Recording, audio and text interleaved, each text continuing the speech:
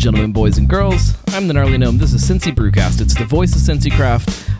This was a extremely last-minute show. If you guys listen to all of the things that I do, I told you where I was supposed to be today, and we had a last-minute cancellation. Not really their fault. I don't know if I can really talk about why they can't.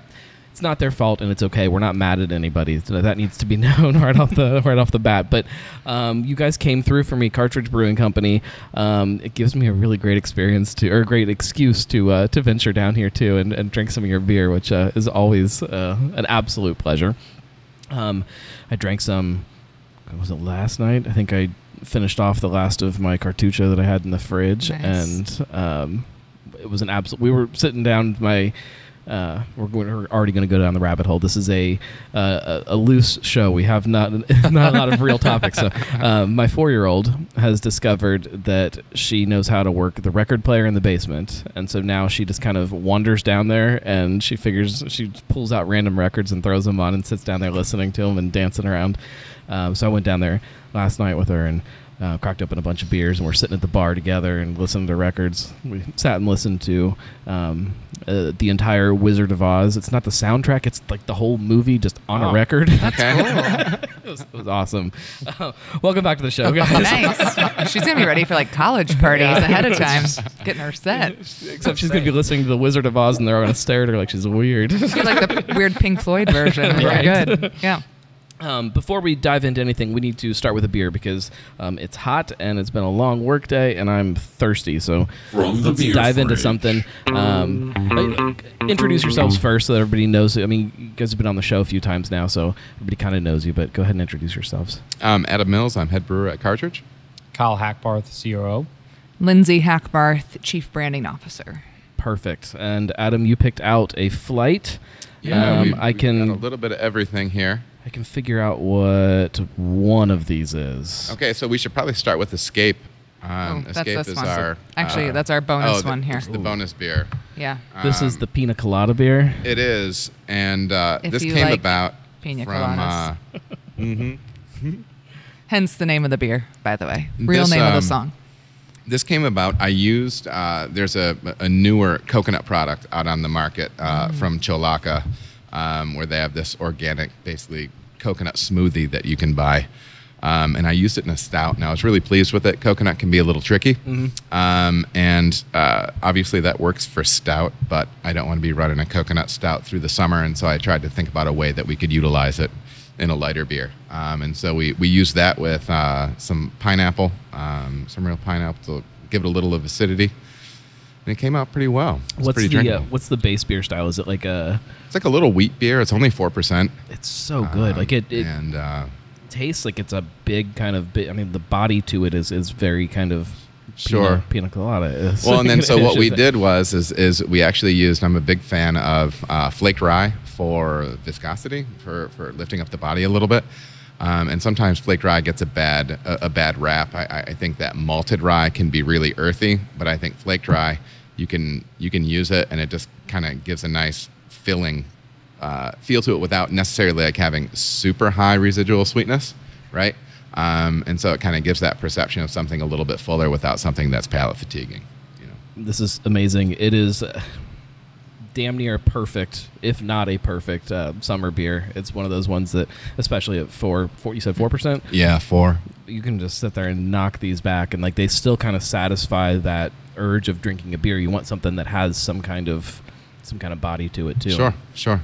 But that isn't gonna knock you on your ass after a couple of them. Absolutely. There's something to be said for it. Well, and I like too, like in the tap room when you get a pint of it, we serve it with a wedge of pineapple on it, and I tell everybody, like, what is it? It tastes like vacation, and it's been hugely popular all summer. I'm gonna need it served in a coconut shell. I know. We'll up our game. You know, that has been done once, as far as I know, in a brewery in Cincinnati. Urban Artifact did something that they served in coconut shells, and I can't for the life of me remember what it was. You need to find out if they actually had to hollow out their own coconuts to do that. I can that feels almost like a lot of work. And I guarantee they saved all of it, and it was the coconuts that were in the beer. Yes. Okay. Yeah. Or somehow. That's that. Yeah. They've done a couple goofy things like that. They did the coconut for something, and then when they did their salted rye goza the first time, when you ordered it, it came with a little sandwich. Nice. Yeah, sure. Sure. Nice. Would pull it out from under the bar. That comes with a snack. Well, people love that stuff, though. People love seeing fruit slapped on the side of a glass and stuff like that. Well, So, just anything that having kind fun of with it, elevates yeah. that experience of Sure. having just a beer to that next kind of experience where Sure. you're like, oh, remember that one time where we went to this one place and it, had this, or it was served like this, or, it had this rimmed on the glass. Like, it's those little things that kind of just kick things to that next level. You're doing it for the gram. Just, Well, it's the that's what gram- it's about. Well, that, and you get someone that orders a beer at a table and then it walks the whole entire Right. way across or out to the patio. It's like the And- Applebee's oh, fajita yes. thing where Yeah. you just, Sizzler. as soon as it's coming out, everybody turns their head and same idea, but it really does kind of attach things into your memory so much heavier too when there's something like that. Not that this beer needs anything else, but it just kicks it up to that next level. Sure. One of the things I did want to talk about, kind of on that same note, is beer experiences and what makes drinking a beer, like what kicks it to that next level. What are some of those things? What are some of the times that drinking a beer is just better than others? Like what makes a good drinking experience for you guys? I don't know. For me, it always starts with the people. I mean, the people that you're with are really the most important thing, right? And that's like what sitting down and having a couple beers, it magnifies that experience, right? And then location, right? I mean, that's the thing. That's what I remember. We've had conversations before we opened here where it's like, our beer's never going to taste better than it does here. Yeah. Because it's a cool spot. You know what I mean? And it's, yeah. On that same level though, like sometimes those memories do taste better. Like sometimes, like I can sit here and I can have a beer sitting at the bar and watching a game that's on TV or something, and it'll be a great beer.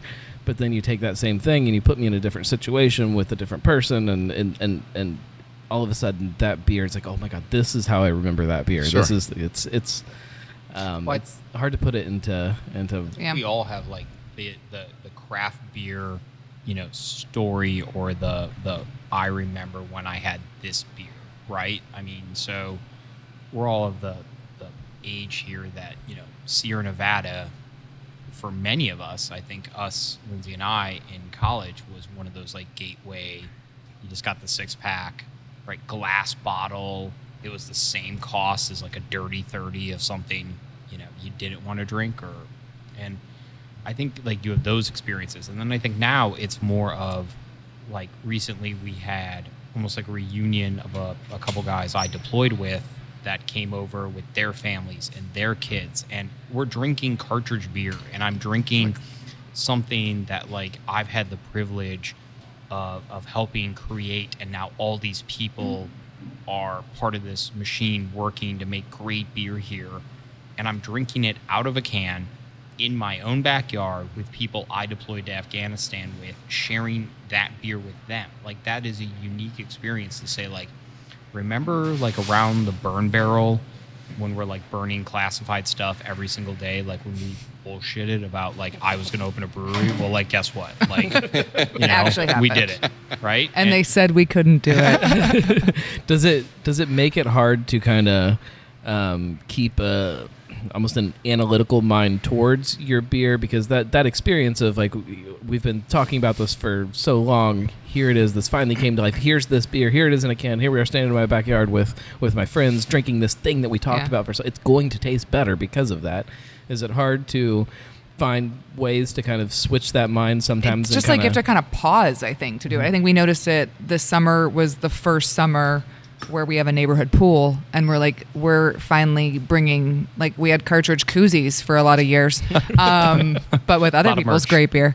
And it was the first time, like, oh, we're drinking cartridge beer, like, at the pool with, like, all of our neighbors who were telling us about all the awesome, how much they appreciate it being nearby and the great experiences. And that was kind of like a pause moment. I was thinking, too, as you guys were talking, of, like, the flight experience, and I think like the opportunity to sit and learn and talk about different beer, like I think our tours, like watching other people have that experience, and we've gotten to lead a couple of those too, is probably one of my favorite things to do here, and like see and see the experience that you're creating for them. Right. Or opening like people up to a style that, they'll sit down at the table. Like Lindsay and I led a group of retirees who live in my parents' neighborhood. So the average age was pushing 70.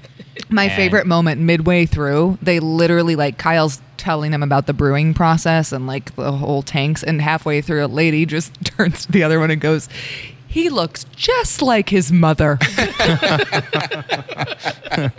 And you just say thank you and keep going, I guess.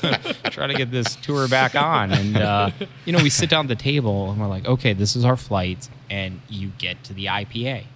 And for this, age group demographic, mathematically speaking, they're not going to like it. And you just pitch it. Adam says it very well that when people say they don't drink IPAs, they're really saying, I don't drink bitter beers. Right. And so it's like, we go for a balanced approach.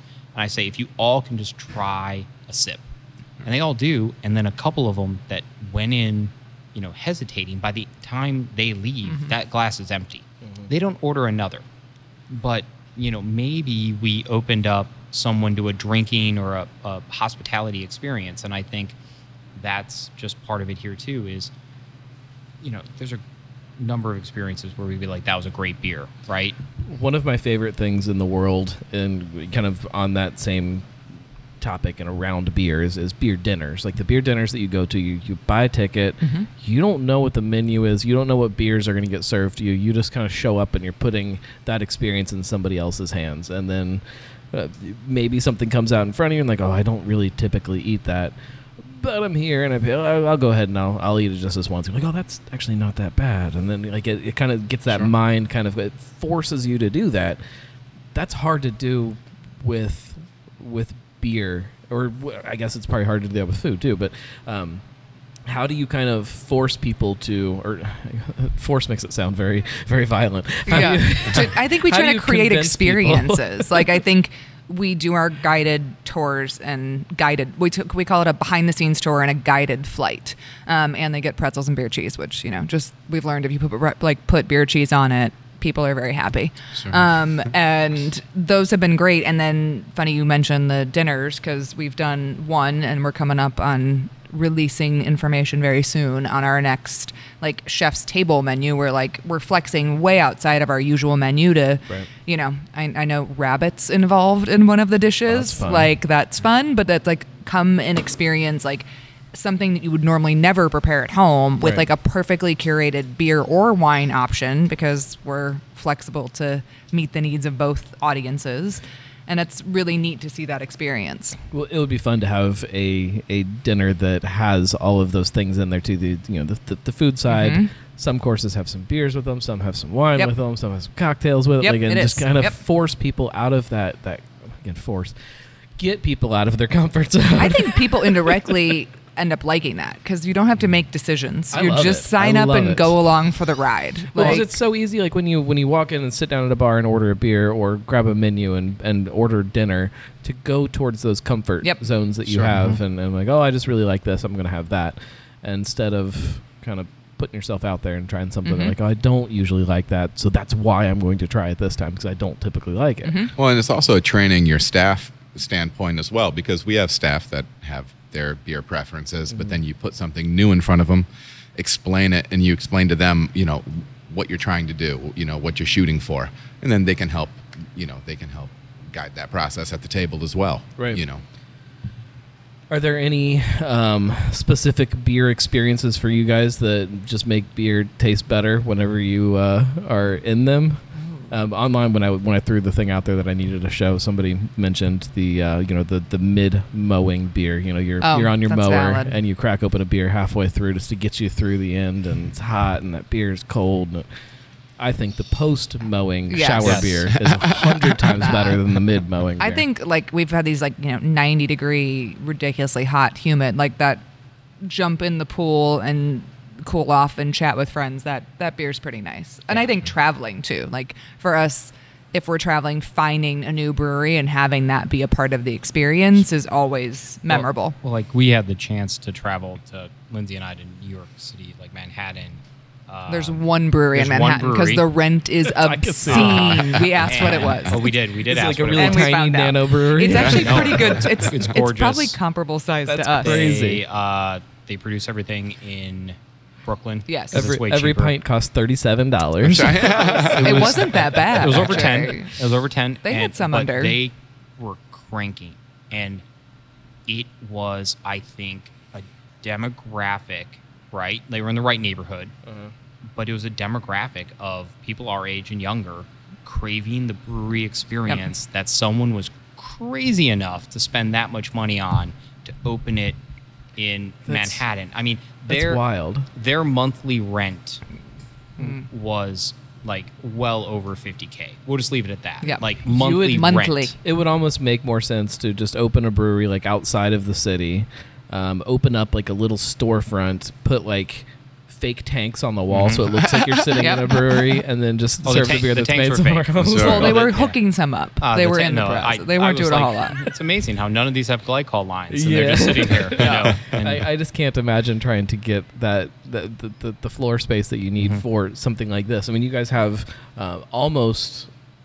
almost as much production space as you have floor space dedicated to tables. Almost. Yeah, about a third of about it, it, yeah, probably. Yeah, It's that's hard to do when you're trying to it is. pay those rent prices And for I Manhattan. think it was just, but it was the experience, right? Like, so we sat down at the bar and had a great brewery experience in a city that you shouldn't be able to afford to have that, nor should the beer be as cheap as it was. And it was good. fantastic beer. Like, it was Shout a out to great- Torch and Crown. Yeah, Torch and Crown. And like their GM, like when they found out we were in the industry, was fantastic and stopped by and like answered every dorky question I had about, you know, opening a brewery in one of the most expensive cities in the world. Sure.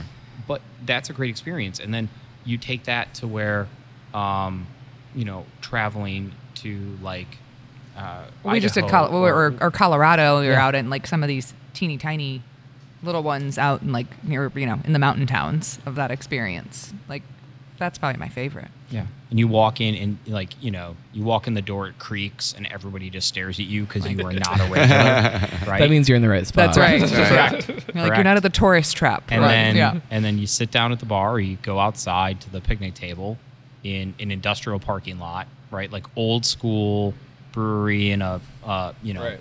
high ceilings, cheap rent. Loading dock. There you go. Right. Check. Check. And they're just making great beer, and you just happen to be the one non-local there. I mean, those are all great experiences. So I don't think there's like one thing that you can encapsulate with beer or drinking that makes it like one thing. I think it all comes down to like how are you feeling in that moment, and then what did you enjoy about the beer style that you happen to enjoy? Because even here, like Adam produces really good beer, and like I am so happy and proud of where this team has taken us. But there's still beers up there that I will be like, yep, stylistically, that is wonderful, Adam. I will never drink it. Like, you know, we all have our own palates. And I think that's each individual's experience we get to have. Right. Speaking of beer, I know Adam's we need another already. one. What's next? Fuse is next. Fuse is a rotating fruit handle that we do. We've done tangerine, blackberry, and this is the third iteration, which is passion fruit. Passion fruit is nice aromatically. It's really kind of a cheat code. It's just really bright and tropical. There's really no bitterness in this beer because we're leaning on the acidity from the fruit to kind of pull everything to center with it. And this is another one that we've moved a lot of, both here and in distro, and it just works well for, I don't know, those warmer months where you want something a little bit tart. It's one of those beers that if somebody says, "Oh, I really like sour beer," or "Oh, I just really like, you know, real sweet fruity beer," like it fits both of those palates, and like Sure. you can have two people that are asking for two very different things be Sure. very happy with the same beer. It is super summery and tropical, and Yeah, it's like that- super Sunny Delight, right? Like on the nose. Like when Yeah. I smell that, I'm like, this is like Sunny Delight on steroids. Like awesome Sunny I love Delight. the smell. that tart, funky thing from passion fruit is always fun to me. Sure. There's a lot of people that if passion fruit itself didn't exist, like the stuff people would be dumping in beers to recreate Sure. that is it's delicious. I've heard a lot of people talking about this one online too. People excited about it when they try it out somewhere, Nice. and maybe it is because it's been 90 something degrees Sure. outside. Well, and we're doing mango. We'll be reducing. We'll be releasing a mango version of it next week, Tuesday. So, Yep. so yeah, just rolling through different fruits throughout the year with it. So you guys have been doing like an experimental series of just different stuff, kind of. So yep. So that's been different. So like Fuse is always A fruit always beer, a yeah. fruit. We don't change that up. Right. So like we've had passion fruit on for the past few months. Yep, And couple like months. now passion fruits will end this week and mango will then go on and be on for a few months and Versus, then we'll what, is switch up. Escape part of the experimental Nope. series? No? Escape is No, Escape. that's its own so beer, Fuse yeah. is like we just switch up the fruit profile on that on a bigger batch. The experimentals that we've done have been taking a base of another beer that we've done recently and adjuncting it in a different way, be it Gotcha. dry hopping or a fruit. So right now we have a pear Hefeweizen. Hefeweizen. Ooh, that sounds interesting. So yeah, we just that's the first time I've got that yeast in here. Hef yeast you can only do so many things with. Yep. You can do half and Dunkelweiss. Flavored half. Yeah. And that's like we have 1/2 barrel of it. Like when it's Yeah. on, it's on, and when it's done, it's done. But it's also like there are some styles that like if you really did it the right way, there is a specific yeast that you should be using. Sure. But you can kind of fake your way around it. Sure. You can't do that with Hefeweizen. And You it's so shouldn't. tough because I've it's seen such people a do it, but- finicky yeast too. You know what I mean? Just even handling it in the brew house, it can be a pain and whatnot. I know a lot of people that make really great ones, and they're using open fermenters and everything, which is a whole different profile. In what ways is it hard to handle in the brew house? It's fussy, so it doesn't necessarily want to flock out well. So the ability to reharvest on it it's a more painful process than what it is with a lot of other yeasts, that whole banana clove balance that you get with it. There's different factors that go into how that ratio is going to pop up. It can be anything from pitching rate to temperature to amount of oxygen it sees prior to ferment, stuff like that. So it can be nitpicky and a little fussy to work with. So that's personally why I think you don't see a ton of them. It's not like a super workhorse yeast where you can just kind of do whatever you want with it Right. and just thumb through it. This one is a little bit more finicky. Yeah. It sounds fine. It's all right. So you're looking around trying to figure out where it's coming from. Yeah. It's- Yeah, it's We're like, what is that? This is the boiler coming on. Well, for the people that like can't, aren't in here, we're in almost the middle of our brew deck, and we recorded Because we have a Drinking with dining a room Gnome full here. of people. Yes, correct. And previously, I just ran around during this other recording, randomly turning things off that kept kicking on. And I was like, okay, let me have my list. That also reminds me to turn everything back on, so I don't get a text from Adam saying, the cooler's off. I do, because I totally forgot to turn it back on. Which that episode, for anybody who's drinking with the Gnome fans, should be releasing. I'm gonna say we'll say next week to be safe. Next week from when we're listening to this, probably this week when you're listening to this. So Nice. we'll see. We'll I'm just gonna cartridge say that theme just week. to make myself actually get it done. Yeah, this going back to the beer, it is again dead on to what I want as a summertime drinker. It's so good.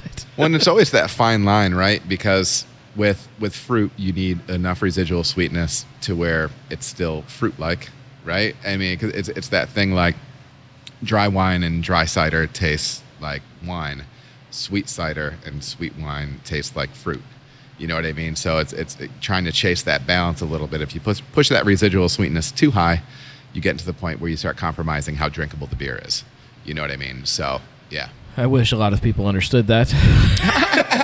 Can make a little list right now.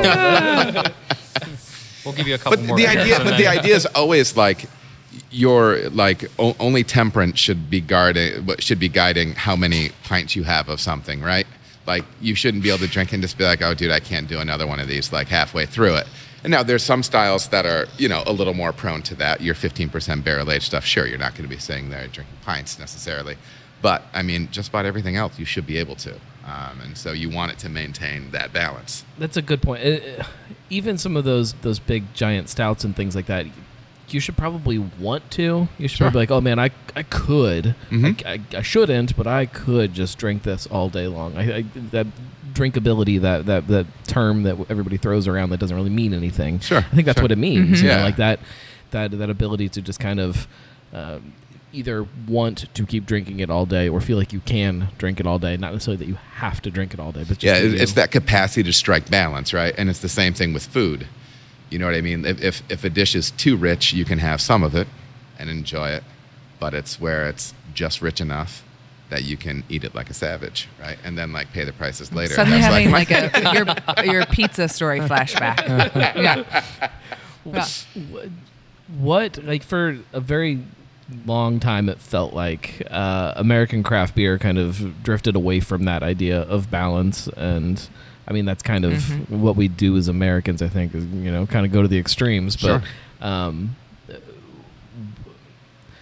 are we kind of getting back there as a craft beer industry, back to that concept Sorry. of drinkability and balance? Getting and, very excited about this topic. 'Cause Oh. beer should taste like beer. but can one exist Yes. without the other? Like, Well, do you need those places that kind of go off the wall and create? I think I look at it as if we were to equate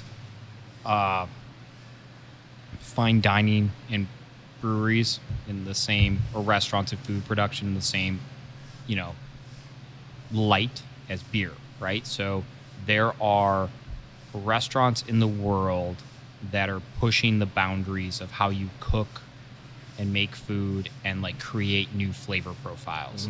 Those aren't bad. You might go to a restaurant and eat something out of like an inflated sugar balloon that is then popped in front of you, and out comes like a quail egg, right? Like I'm just coming up Out with comes a quail that lays an egg. there you go, right? And you're paying probably an ungodly amount of money for this experience. If that invention of that type of sugar art then makes its way back into mainstream pastry chefs, then I think it's doing its service, right? So we can say that like hazy IPAs, right? That there are breweries out there pushing the boundaries of what hazy is, right? And how you get there and what you do to get there. Not all of it is great, right? Some of it involves adjuncts, some of it involves other things you can add to it to keep everything in solution. You know, here we say that we start with a flavor profile that Adam wants to hit first. If it happens to be hazy when it comes out of the tap, that is a byproduct of the flavor profile we're trying to hit. Haze is not the goal. It's the byproduct that happens to come out of it. Versus, you know, there's nothing wrong with the people, because then they taught us how to make a hazy beer if we want to. So Sure. I think they have to, because I think if we make this huge pendulum swing back, I hate to say it, if we come from glitter, unicorn, milkshake craziness, Lucky slushy, Charms. like that beer actually exists. By Yeah. the way. Absolutely. beers that are Laid by a quail. are Yeah. purposely trying to blow up in the can, right? Like, oh yeah, this is legit a can grenade. We hope this blows up on you, right? Like, and you paid $20 for it or more. And if it swings back, my fear is that it swings so far back into, you know, I say beer tasting like beer, Right. that we go towards macro, right? And That's- so there's a balancing act there. Now, do I agree with everything happening in the crazy world? No, but there's many breweries out there that have found their niche. Yep. And they have found their fans. And if they're paying back their investors and paying their bank and putting their kids through college or whatever, good for them. Right. Like, good for them, right? But if they're doing it at the detriment of like the whole brewing world as a whole, then I think then maybe it's too much, right? Yeah, but like I don't know that any one place can ever be doing it to a detriment of brewing as a whole. It's No. like there's at some point that tip happens, and where it becomes too much of this or too much of that, Yep. and it can go either way. And I think we're seeing a swing back towards traditional styles. I think maybe not so much brew to style, but brew to taste. I think if you follow, you know, we're all relative beer nerds, but if you kind of follow what's happening on the coast, right, where things tend to happen, like lagers are becoming very popular again, and as a brewing style as technically difficult as showing maybe the artistic ability behind making beer. So I don't know if there's necessarily a wrong beer. You know, there's just maybe not a beer that I'm wanting to drink or enjoy. Well, and then I think the big picture though too is that I think when you're close to the industry, you see the people that are trading beer are the beer tourists, the beer collector people, like the hyper beer geeks. It's a small portion of what's actually coming into your place, and that can be based on locale a little bit too. But you know, I think on some level it's like I think some of that stuff can be good. You know what I mean? I don't think there's anything necessarily wrong with it. If folks want to spend their money on that, that's great. And I think it's good to dabble in it. It sounds potentially exhausting to say that our bread and butter is going to be these beers that are massively expensive and then have a shorter shelf life, and then we just have to turn and turn and turn that product. Well, and it wouldn't even be for us, that wouldn't be a smart business decision. Like we always said, we're not declaring like what our flagship beers are the day we open our doors.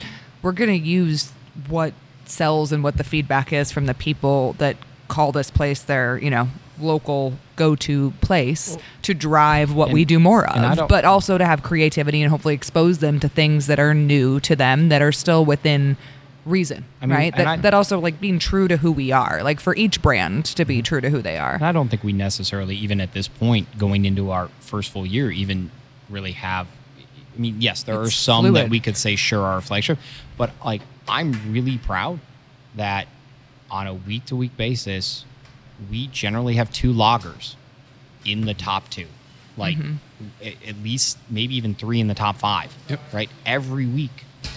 And there's a hoppy beer in there too, because there has to be, and a fruit beer, and a fruit beer. But it's all like the idea of flagships is always shifting and changing. Even if you say, "Oh yeah, we've been around X amount of years. Here's our flagship,"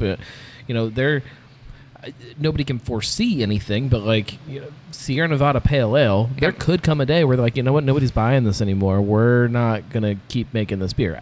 I don't think that's going to happen, but there's, to think of it more locally, Cougar at Rheingeist, it's one of those beers like, oh, this is never going to go away. It's just their light offering. It's that thing that's just always around. It's always in cans. It's always sitting on the shelf.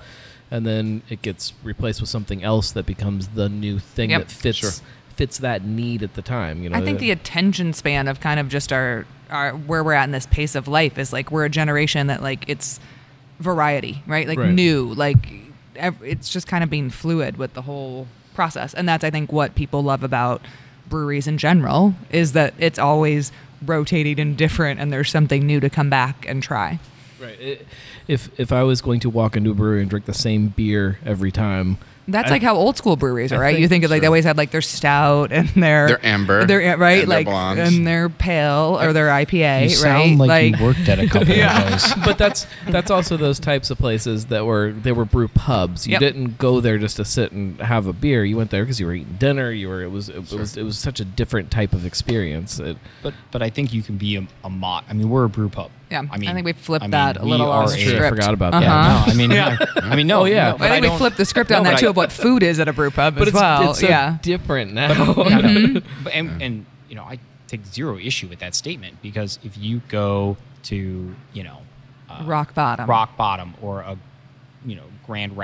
one in Grand Rapids, or like Lafayette Brewing Company in Lafayette, Indiana, where it was like our first brew pub experience, Lindsay and I, because we went to Purdue, and like that menu has not changed in 20 years.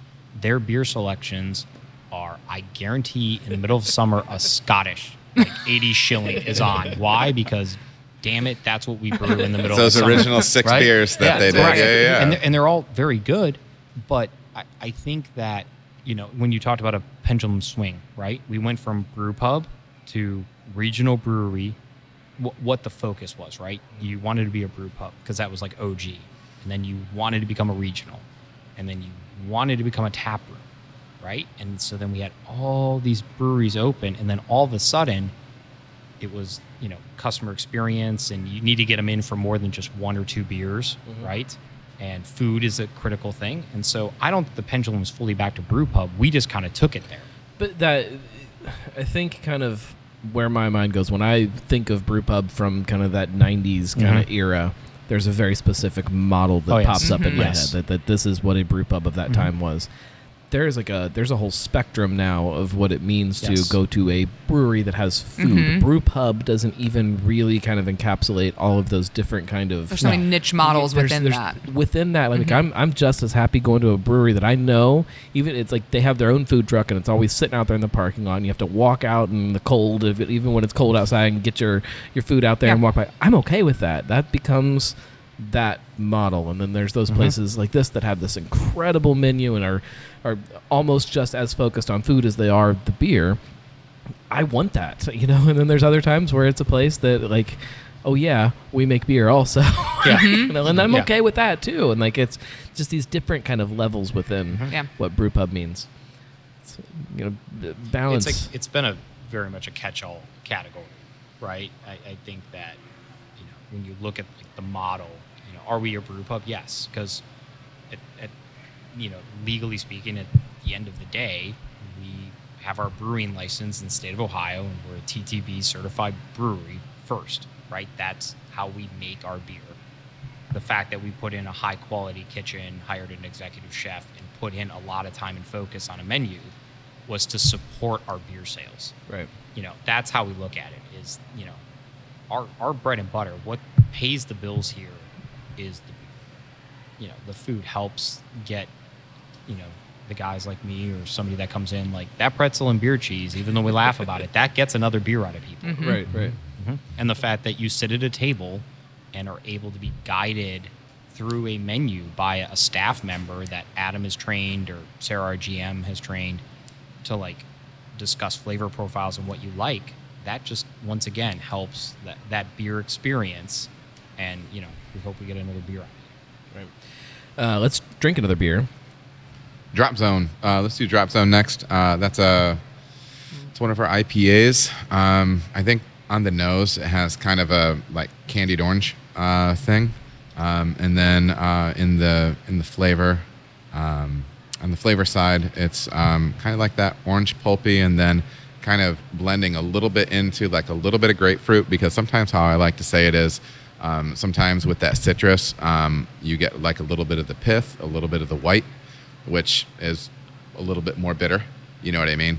But then there's also a little bit of edge of a little herbal, little touch of dank to it as well. And we've been selling a lot of this. It toes that line in between some of those super soft, super fruity IPAs, and then something that's a little more traditionally what we think of as hoppy. That West Coast kind of bitter hoppiness. Sure. It sits right in the middle for me, and it's very hazy. So if that's if you need your beer to be hazy, like we were talking about before, it's hazy. Well, and that's it's a process too, right? Because ultimately, what we're looking to do with our hop forward stuff is whether it's hazy or not, we want it to be saturated with hop flavor and aroma. We want it to be bitter enough to be balanced, and that's really it, And we've been tweaking things over time. We've been settling in on that's. All of our hop forward stuff right now is fermented with what a lot of people are using, which is London Ale 3. And we've been experimenting with some lower whirlpool temperatures and things like that, so we can kind of increase that hop load in the whirlpool a little bit. So it's fun tweaking around those different levers and dials. Is this all hops, or is there fruit in there? That's all hops. It's fantastic. That grapefruit thing that comes in at the end is really, really good. Thank you. So that's a fun one, and so that was one where we've been working with. I don't know, the research is still also new out there too. You know what I mean? It's like I don't know. It's one of the reasons why it's exciting. But yeah, we've just been playing around with that stuff, working with different hops, different techniques, and it's been a lot of fun. I like that. That's one of those beers, kind of going back to that original topic of, forcing yourself out of the thing that you would not typically order. I'm when I come into a brew pub or a brewery, I'm probably not ordering the IPA. It's just not going to be the thing that I gravitate towards. But that's a really, really fun beer. And thank you. So Thank you. I'm glad you made me drink it. Awesome. I forced you. Yeah, I would say that one's been fun because like Sabo's been our flagship, right? Original IPA, and then we've had Pathfinder, our award-winning pale ale, and then this came along, and this one has been it's jumped the charts pretty quick since we put it on tap. It's good.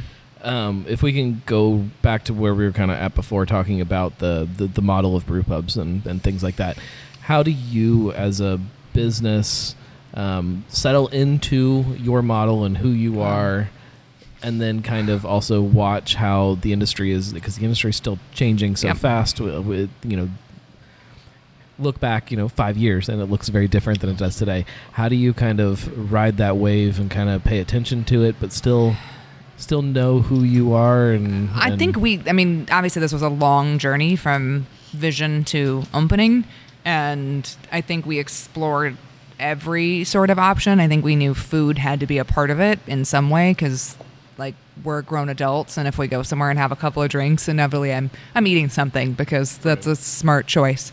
And so we explored them all, and I think settling into what we thought would be most appropriate for our space, as well as our demographic in the area, was we were fulfilling two needs right where we are. Because if you looked at the original map of Cincinnati breweries, we were kind of in a dead space, right, where there wasn't anything. We've got a few more in the Mason area, but all of those are probably 10 or 15 minutes away in Loveland, and we were kind of in this black hole with a ton of residential around here, a lot of people just like us that are craft beer fans, and also really good food. But we didn't want to drive to OTR every time we wanted to do it, or Oakley. And I think the choice to bring it in-house and make it part of the experience was also ensuring that it was a cohesive experience between the two. I think we're and also selfishly as well, we wanted the experience for people to sit at a table and have that opportunity to visit with the people and talking about making beer memories. You make memories when you sit around a table with people, and if you're constantly getting up to get back in line for a beer or get back in line for food, that's not the same experience. And when you sit down for a 2-hour incredible meal with great conversation and catch up with old friends. Right. So I think that was a big part of our choice. And I think that the industry, some of it because of regulation, some of it because having to work with distributors meant that you had to be a production brewery, move the industry as a whole towards more just make beer. Don't worry about the food perspective. And I think that we can, sit here and see what's happening nationwide and see what other trends are coming about, such as, the trillion-dollar question is, what's post-seltzer, right? What's nothing. Seltzer is the end.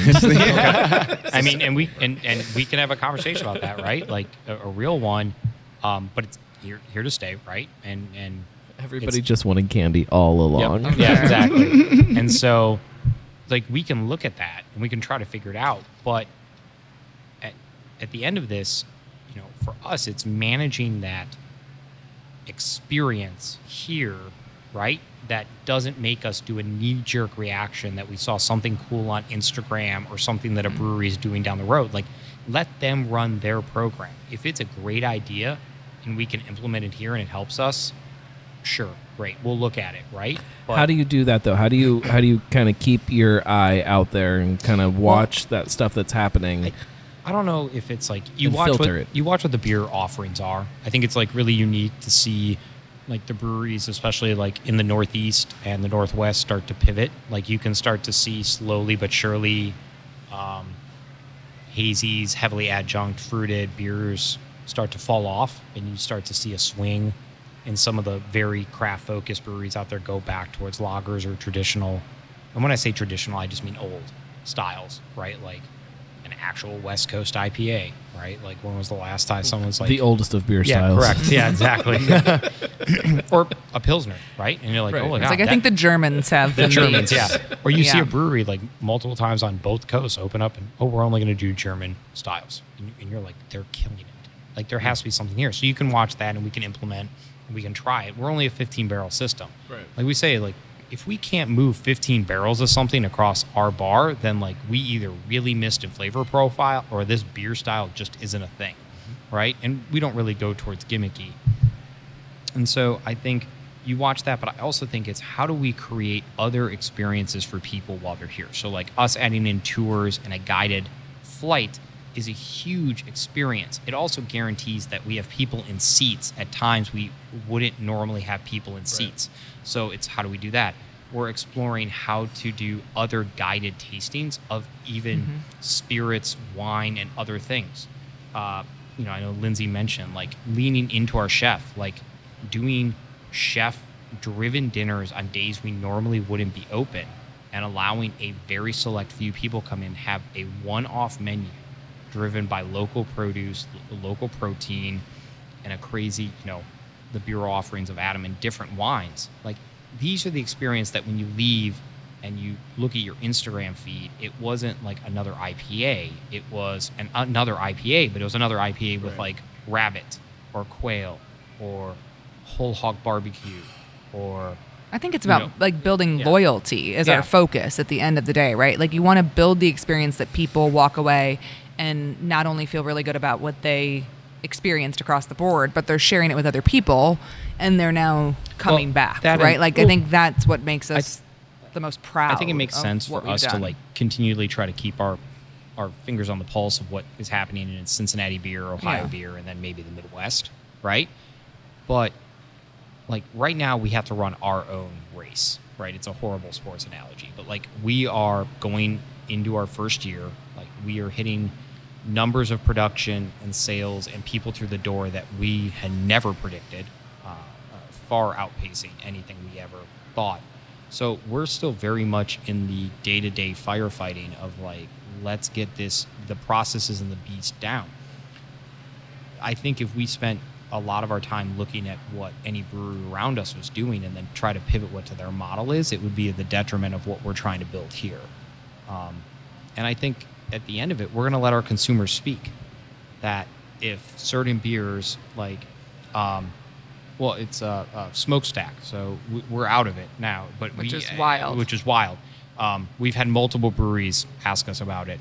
So we had a golden smoked beer. Yeah, a Hellas Rock. Yeah. We sold a full batch of it in less than a year, which in Cincinnati is in less than like 4 months. Like there was a weird flash that happened this year of people doing smoked beers. Mm-hmm. Like there was a couple places that put them out that hadn't before, that are places that have been around for a while. There's places that you expect them from that they all just kind of hit at the same time, and then I think it got people talking about the style too. So there is something about like if one place is going to do something like that and other places are also doing it at the same time, that can benefit that whole kind of education or awareness thing or something too. But it's a super old school. I mean, it's a real style. I mean, there are fantastic German breweries that's all they do. There's fantastic German breweries that's all they do, and if you're just like a new craft beer drinker and you grab one, you're like, oh my god, that's horrible. Yes, I think it's fantastic, right? But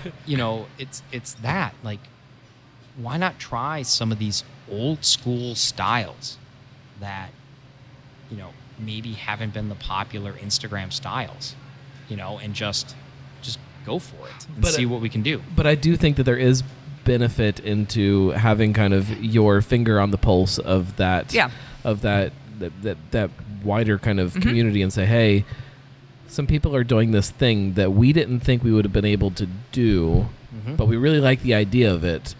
If they're also doing it, maybe we can do it and kind of build off of that too, and kind of let.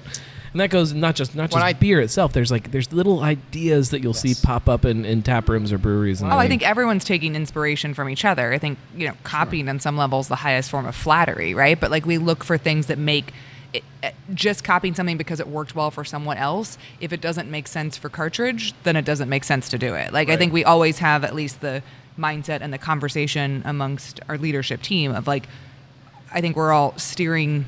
They love that I use boat analogies all the time, though we don't have a boat. We're all trying to steer the ship in the same direction, and it has to be true to who we are. And I think that's like we're all, I think, of the same age too, where I think you get to the point in your. I mean, I'm never going to say late 30s never. For us, 40s for some of us. I'm very young. I mean, you had a mid-40s. You're comfortable in your own skin, right? Like we know what cartridge is. Yeah. It's got to make sense for cartridge, and for the people that that come through our doors in high volume. And I mean, you had the Lager podcast, which we were just like super honored to be part of, and Jake and Evan from Braxton were there, and I had actually never really gotten to meet either of those individuals before, in passing perhaps in my former career, and they come up and Jake is the business guy, and he goes, "So when you doing another location?" And I'm like, "No, not doing it," and he just goes, "Don't ever say that. I never thought we would have." And he was like super complimentary, and it was an awesome conversation. But it's like one where like, no, we're like Cartridge Brewing is at the Peters Cartridge Factory. Like I can't replicate this site. I can't replicate this experience. So like, let's encapsulate as much as we can here. It doesn't mean that we're not going to explore like our cans being more readily available across our bar here. It's not that we're not going to explore our beer and our taps going out to distro to drive. Hopefully people have our beer down in OTR, right, drink one and then go, where is this place? And realize that, yes, it's outside 275, which is Europe for many people, but they can come have a great experience, right? And so I'm never saying we're not going to look at ways to sell more beer. It's just very hard for me to ever think that what we're replicating in this once-in-a-lifetime location could ever be replicated with the same authenticity that we're having right now. It could be different though. Like that's Braxton is a pretty good example of somebody that's managed to get these different tap rooms that have different experiences. Yes. The Braxton Labs is not the same place as the Braxton HQ, which isn't the same as the Barrel House, which isn't the same as Braxton Cincinnati, which isn't the same as there is nothing else coming. There's nothing confirmed to open in any other cities. It's not. It's there. Yeah. You can create these different personalities for different spaces. Mad Tree, when they opened their doors, if you had shown them a picture of 2.0, like, well, that's not Mad Tree. We would never do something like that. That's ridiculous, And there's a lot of breweries with that same kind of idea. I'm never. Evolution can happen. Never say never. I'm never going to say never to another location. I'm never going to say never to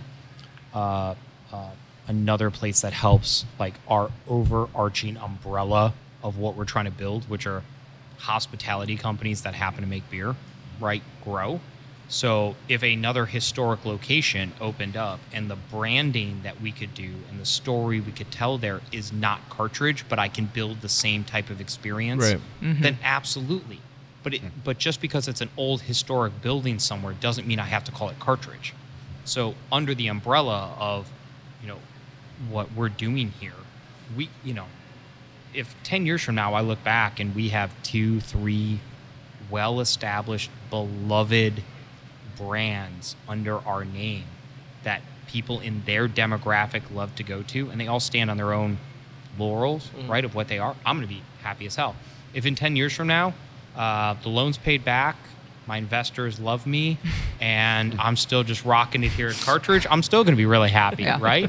But I think it just depends on being authentic to the experience you want to give the consumer, which it goes back to your very first question of like, when you drink a beer and it is an authentic experience and you are enjoying cracking that beer and the people you're around, and a campfire or a grill or hell, whatever it is, right? Like you could crack a beer on a Delta flight, and if the conversations next to you is awesome and you remember that beer, then good for that. But that's the experience those people are trying to give you and bottle and Delta, we'd like some additional miles for that. Thank you. If you'd like to sponsor the show, please. I'll take it. Yes. We are. Let's drink another beer. Airborne is up next. Airborne is our Vienna lager, amber lager. And it's just kind of that blend of the German Vienna malt, a little bit of Munich malt, a little bit of Pilsner malt, and it kind of builds this kind of bready, toasty, mildly caramel-y thing. Again, like well-balanced, food-friendly kind of thing. And yeah, because we've been finding that you need like that red/amber beer in a pub. And for a while we were running a beer called Treaty, which is like an English style ale, which will come back at some point. But if we can fill that niche a little bit with something in that lager family, I think that's nice for us. We have 20 handles, and so it would be nice to kind of have like a baseline of a range of lagers, and then be able to scratch the other edges too. So, Well, people, I wish I could make a list. I probably should, just to make a article about all of those like standard things that people come in and they ask for. What you have an amber ale, you have an IPA, sure. Where's your stout? Like it's those things that people they look for, and ambers are definitely one of those things. Sure. And I think what's been interesting is the conversations, and Adam can speak a lot more to this, is like, he says it very well. He goes, our hop forward beers. So our hop forward beers, are generally pale or IPA, but you could make any style hop forward. Would it be to style or what the book says it should be? No. But if that's the flavor profile we're going for. So when we talk about like what's coming down the pipeline, what's going to backfill, we're more of okay, does this fit hop forward? Does this hit lager, which also could be hop forward, right? Does this fit light, medium, dark? And I think that was like the initial families we came up with. And then we came up with kind of a seasonality, right? That in the middle of like June, July, August, a coconut stout is probably not going to be on, but a coconut light wheat. I could drink a coconut stout right now. I know, I'm well aware. You animal. I'm like, we might be aging some stuff around here, and I don't know if it's good or not, but I guess we can give you a straw. You can tell us. But we look at it more of a profile, that if someone comes in and they go, God, like I loved Treaty, which was our Irish Red, which is super old school brew pub, like style. Like you better have an Irish Red. Like if that person comes in and they're like, oh, I love Treaty, we can direct them to other flavor profiles that are just similar enough, right? Mm-hmm. That if we were to Venn diagram all of our beers, it's almost like I would love if we could, at the end of a year or two, Venn diagram all of our beers and they still overlap, and the thing in the overlapping middle is approachable. Like that would just make me so happy that we accomplished approachable beer, because there are enough reasons and enough other alcoholic beverages out there that at times we're pushing our consumers away, right? We're pushing them to seltzer. We're pushing them to wine or hard alcohol. Not that I don't enjoy really any of those. I will admit I am not generally a seltzer drinker in any way, shape, or form, but I don't see anything wrong with it, right? Like, good for Jeff Stein and his team to make the red cream seltzer that they are just printing money with and killing it on. Like, good for them as a business owner. Good for them. Do I enjoy it? Like, but I also think necessarily. Adam It is doesn't pretty want good. to be It a is. slave to making but we also don't want to be seltzer. Sure. So it's also like, hey, Adam, here's the slate, right? Like, we would just like to see this number of certain styles. Can we hit them, right? And when I say styles, I mean like families, Right. And then the flavor profiles are up to you, and then we let the consumers, because I mean we'll have a weekend and they'll come in and we'll look at the data on Monday and go, holy crap, like who came in that drank that much of that beer, Right. like the MG Car Collectors Society came in and like all of our British and Irish beers went. So I am taking off. If you don't hear me, I have a son that has to go to cross country. Parental responsibility. We're almost wrapped up, Yes. guys. We can probably edit it to make it sound like you're still here. I really enjoy watching a place like this that is able to toe that line of putting out styles that everybody's asking for, that everybody walks in and just kind of wants, but not doing it so obviously. Like, to if somebody wants an amber ale, you got a Vienna lager. Like, Sure. that's what I want to see. I want to see something that pushes people outside of that comfort zone Sure. just a little bit all the time. I don't want the thing that I'm telling you that I want. Sure. I want you to give me your Or to say, if your you like solution this, to I that. think you'll Yeah. also like this. Well, Like, and that plays that's in well learning. with Prost, actually, which is your next beer segue. Oh, perfect. Look at you. Well played. So Prost is fun because it's a Munich Dunkel, and it's got that nice kind of I mean, I think it's only 4.5, 4.6, so it's under 5, but it has this nice robust, toasty kind of milk chocolate thing to it. And a lot of times, sometimes people will take that flavor set or the color that's in that beer and feel as if it's going to be super robust and heavy. And I think I like making beer under 5%, having it be flavorful and being able to drink a large volume of it, right? Like I don't know. I think that's exciting.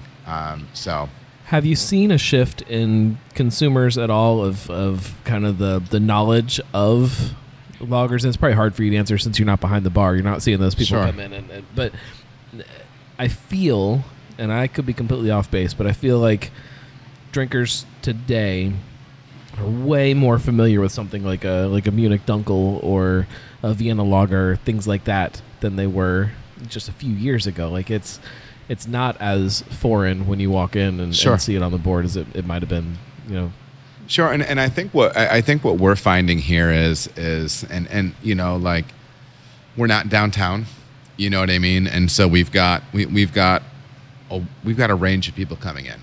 Sometimes it's the person that's saying, "Give me the lightest thing you have." Sometimes it's somebody that wants something, 9%, 10%, and crazy, you know what I mean. But yeah, I don't know. I mean, I feel like there's been a fair amount of putting something like this in front of somebody and saying, I didn't think this was going to be my thing, but I can drink this. Because there was a period of time where this was the darkest beer that we had on the menu. Mm-hmm.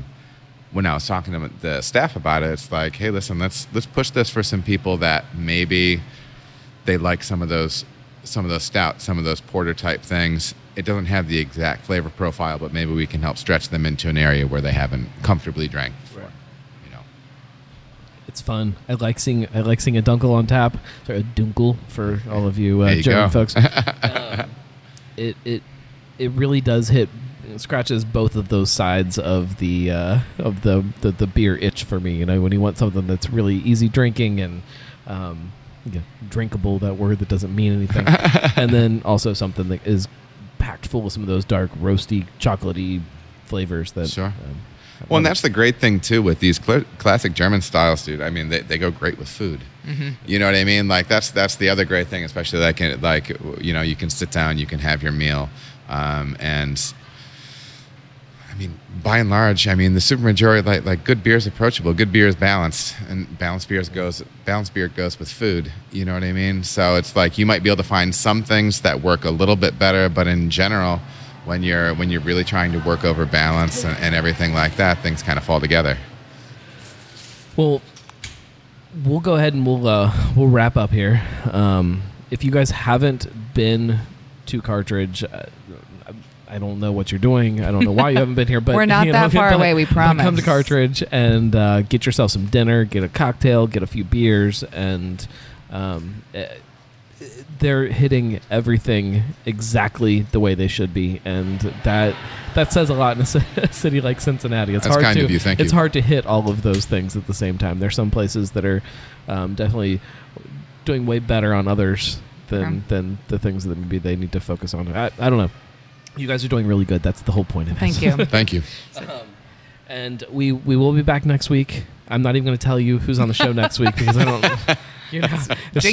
As soon as I say who's on the show, it's going to not happen. So, I am going out of town this month, and I haven't talked about it on the show yet.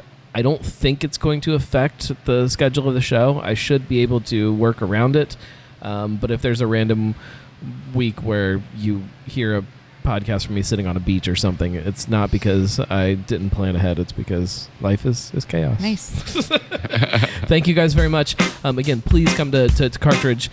Go in the show notes, and there's a link, and it'll tell you how to get here and everything. And you should really come here and drink the beer because it is that perfect balance between every side of everything that you want, which is really hard to do. Thank you guys. If you want to support the show, go to thegnarlygnome.com/support. Cincy Brewcast is the voice of Cincy Craft.